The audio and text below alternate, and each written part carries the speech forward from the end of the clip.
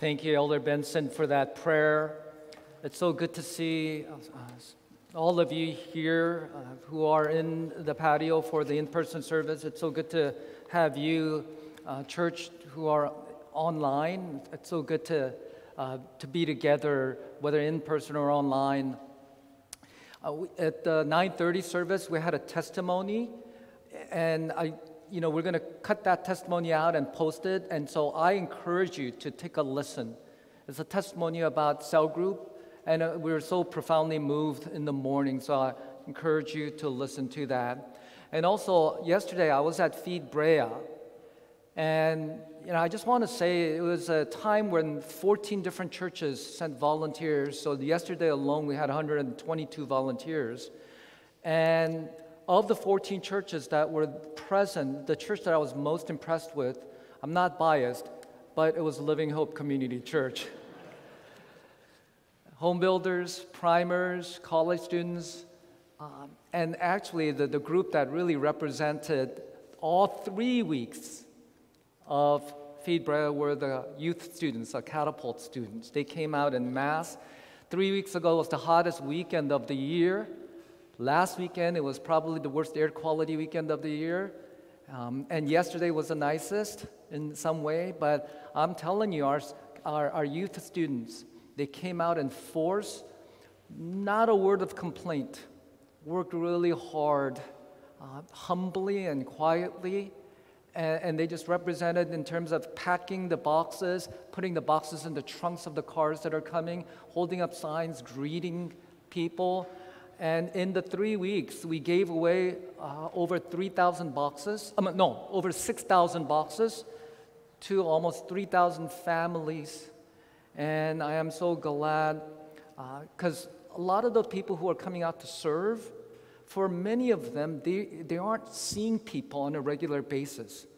And so, especially catapult parents, if you are allowing your students to only go out to a few things, but this was one of those things, I thank you so much that you're allowing them to do that in a meaningful way. I so appreciated that.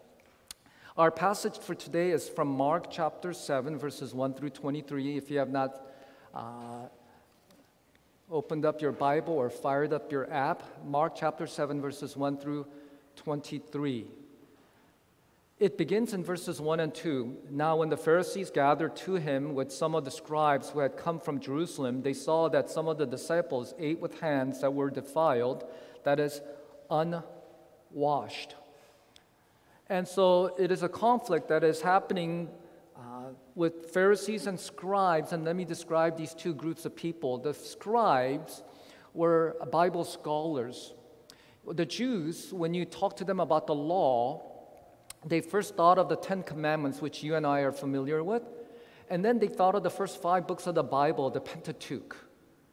But the Pentateuch has a lot of broad moral principles, but when people ask the question, well, how do you actually apply these things?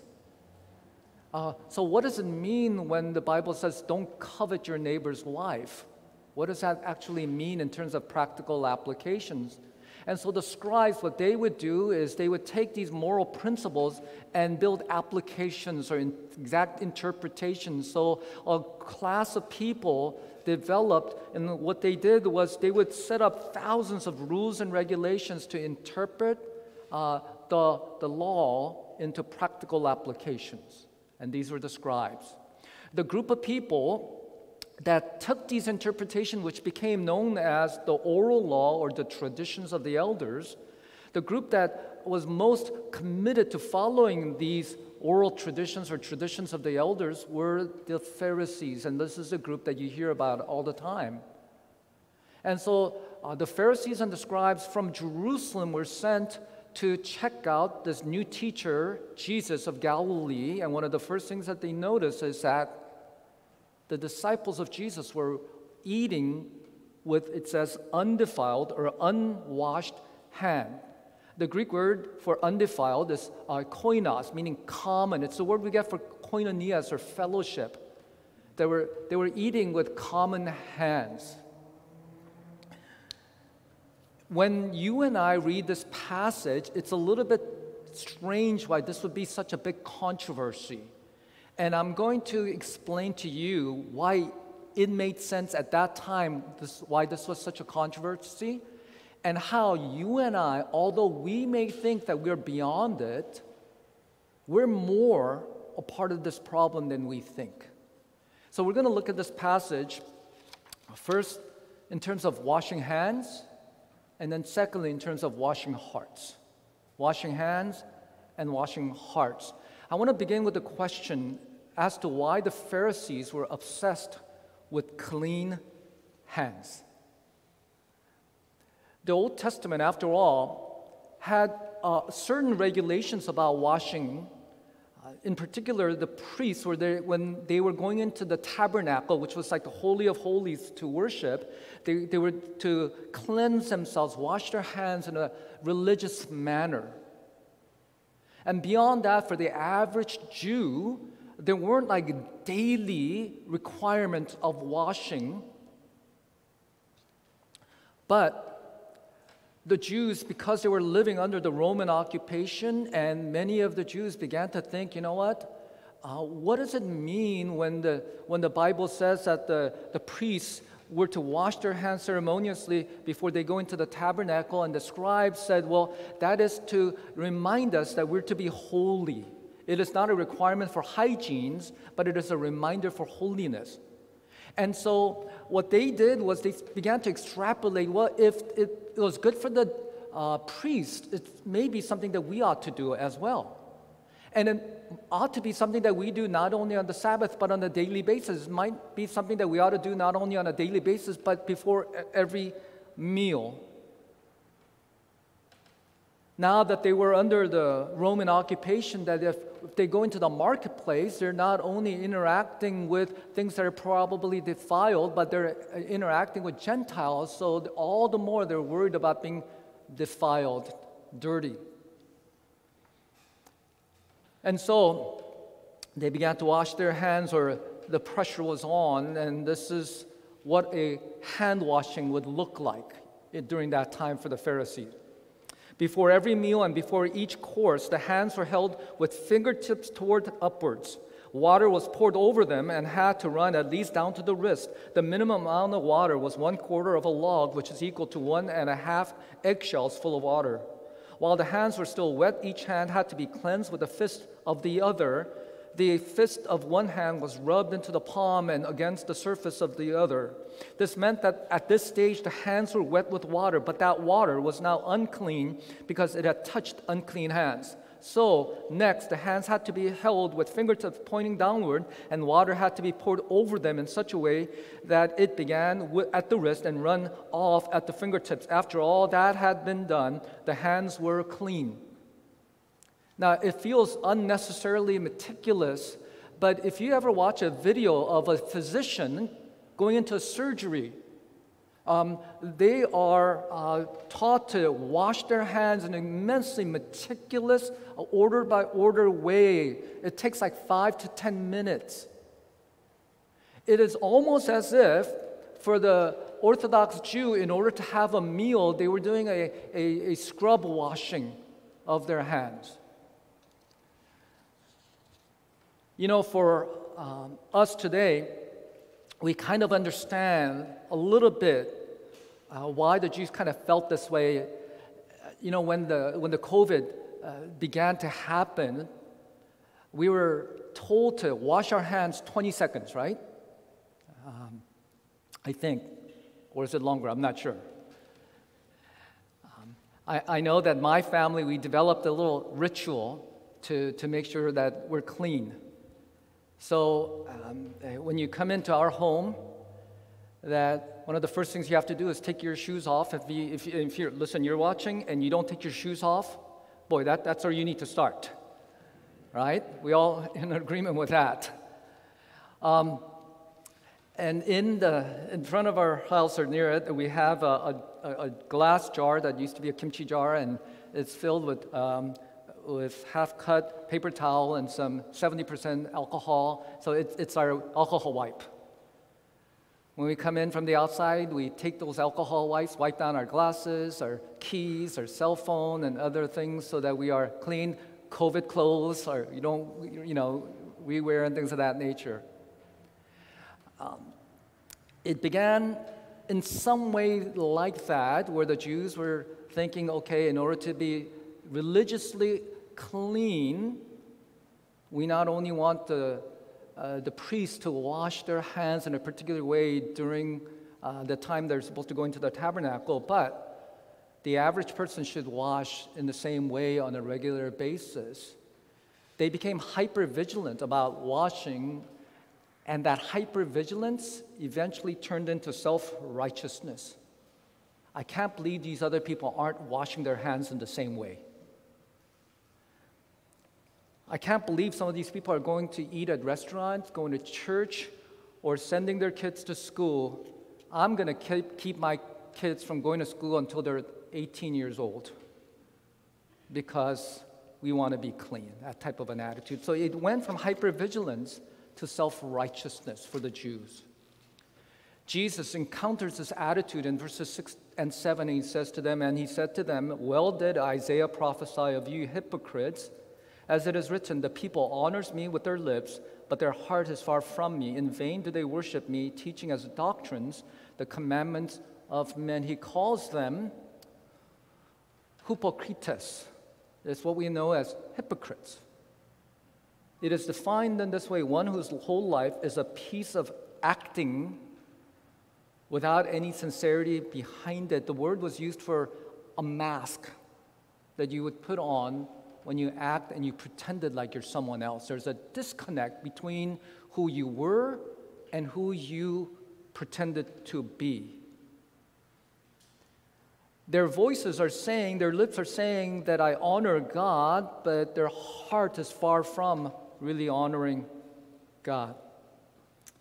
Jesus is saying something extraordinarily important. Listen, for any of us who think that, well, I'm not a Pharisee, I'm not a scribe, he's saying there's two of you. Listen carefully. There's two of you.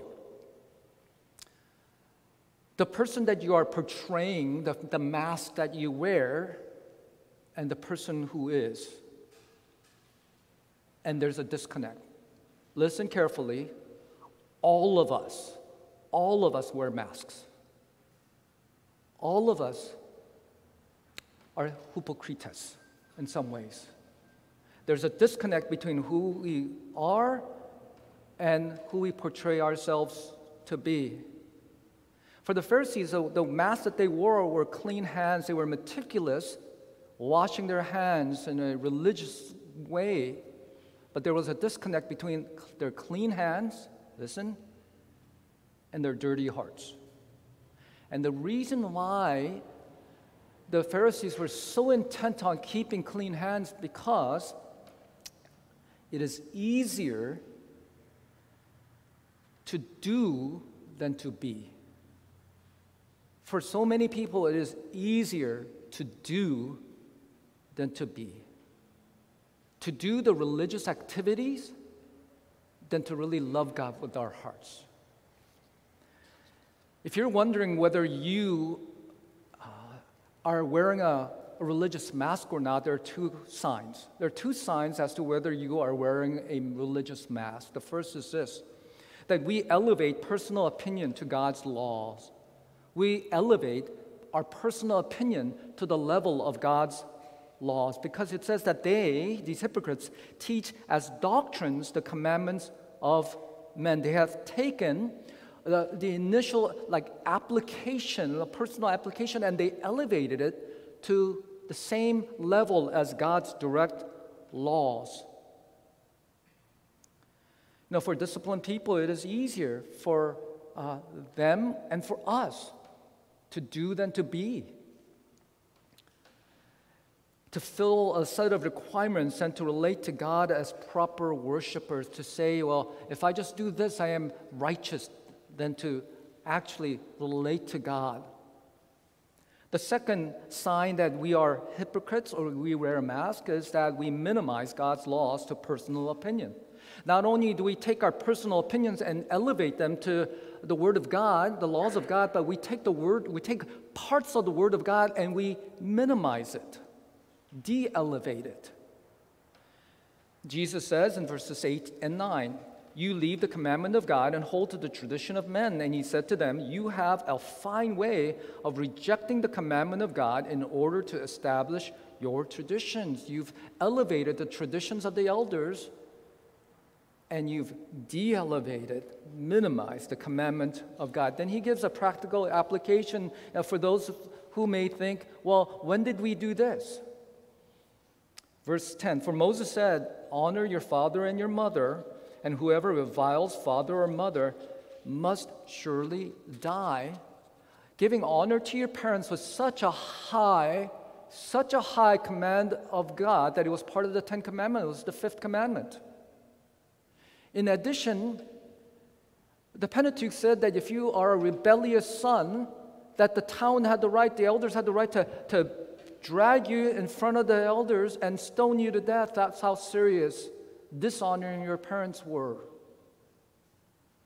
Verses 11 through 13, but you say, if a man tells his father or his mother, whatever you would have gained from me is Corban that is given to God, then you no longer permit him to do anything for his father or mother, thus making void the word of God by your tradition that you have handed down, and many such things you do. Honoring parents was an absolute command of God, a law of God. But what these religious leaders did was they de-elevated it, and one of the ways that they did so is by claiming Corban. And Corban is something like this. It would be like me saying, I'm going to leave all of my possessions to the church when I die. So my home, my car, my assets, my plasma TV. I don't have a plasma TV, but if I had one, a plasma TV, whatever else, I'm going to give all that to the church. So everything that I own is to the church, but while I'm alive, by God's grace, I'm going to enjoy it. But the needs of my parents, well, I can't help them because this is all God's.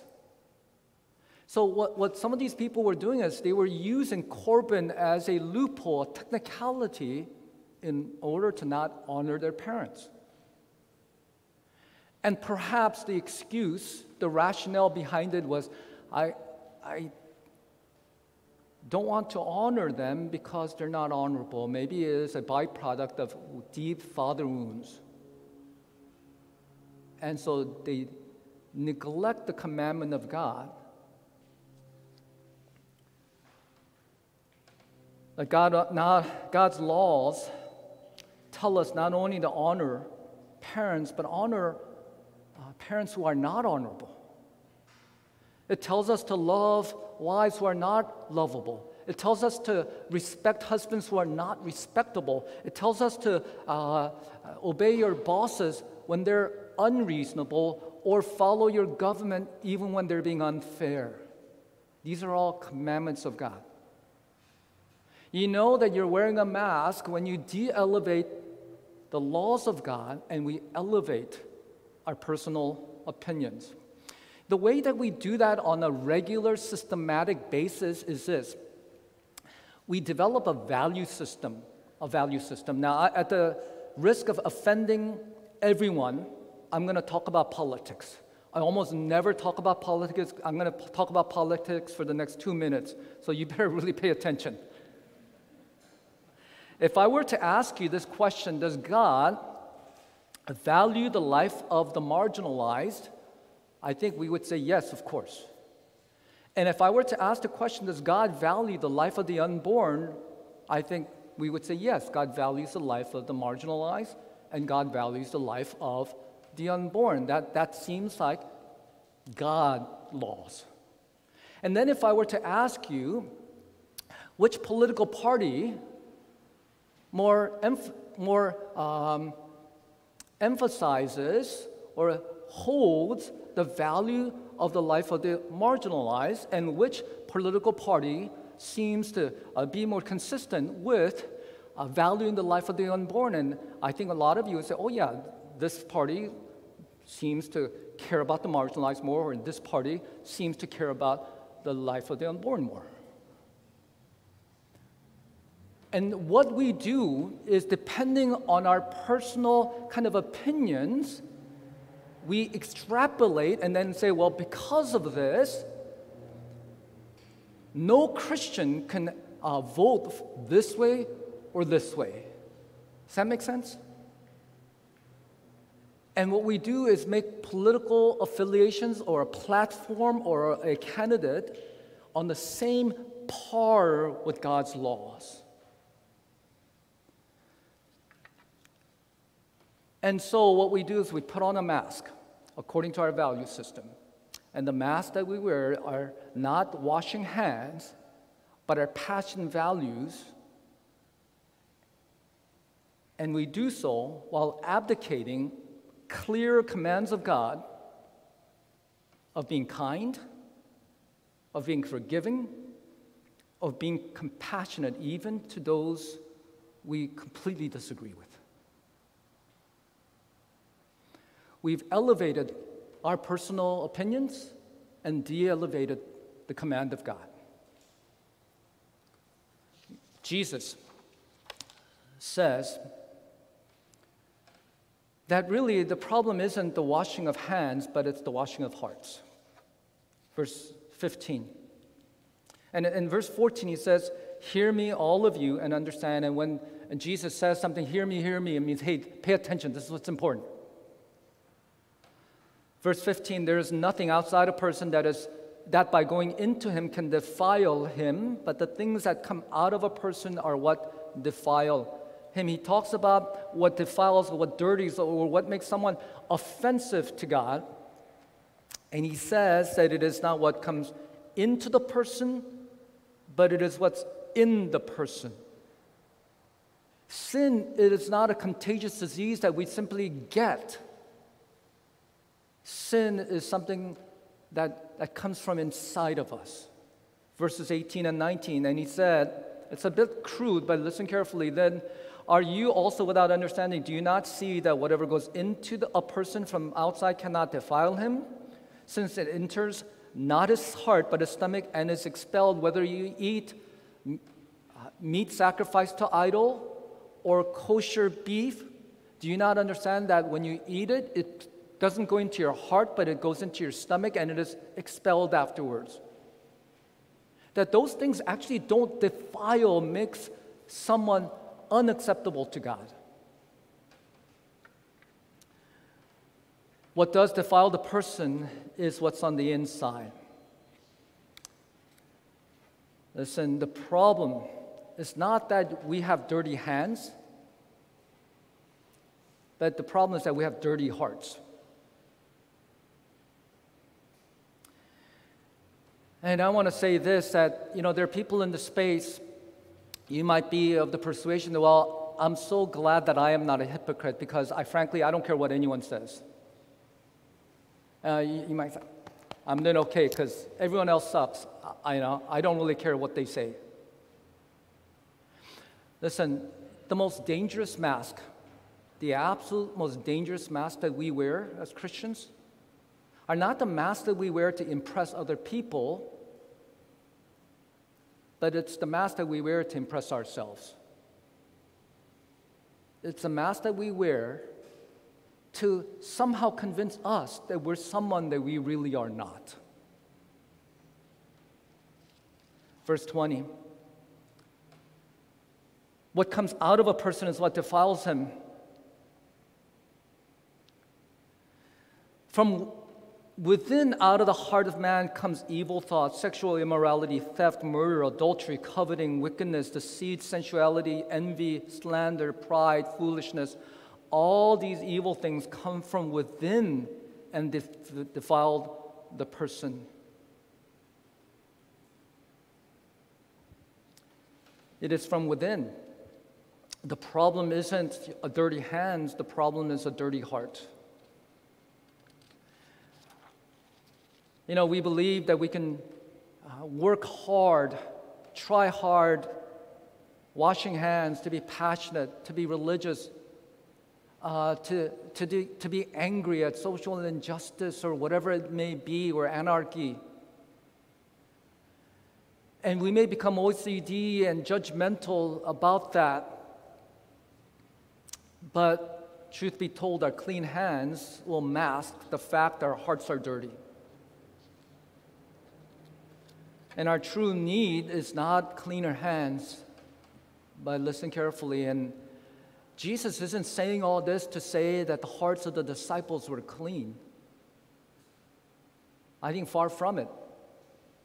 I think what he's ultimately saying is that all of us, each one of us, really, we don't need cleaner hands, but we need heart transplants. To convince us, to remind us that the fundamental problem is that we're not trying hard enough, but no matter how hard we try, it's not good enough.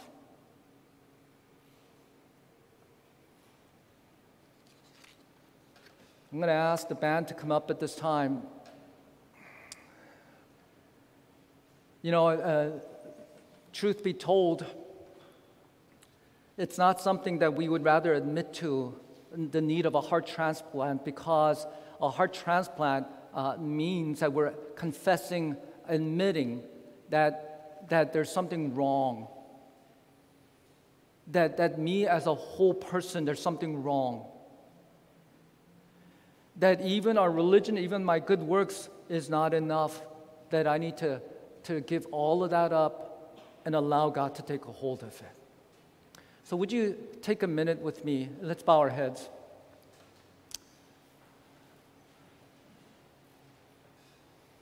Lord Jesus, we come before you and I thank you for your grace. I thank you that it is not on the basis of how hard we try, but on the basis of your grace and grace alone, that we can come before you.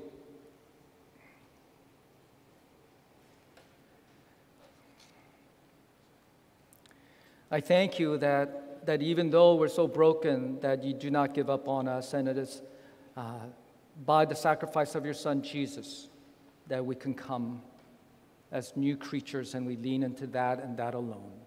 In Jesus' name we pray, amen.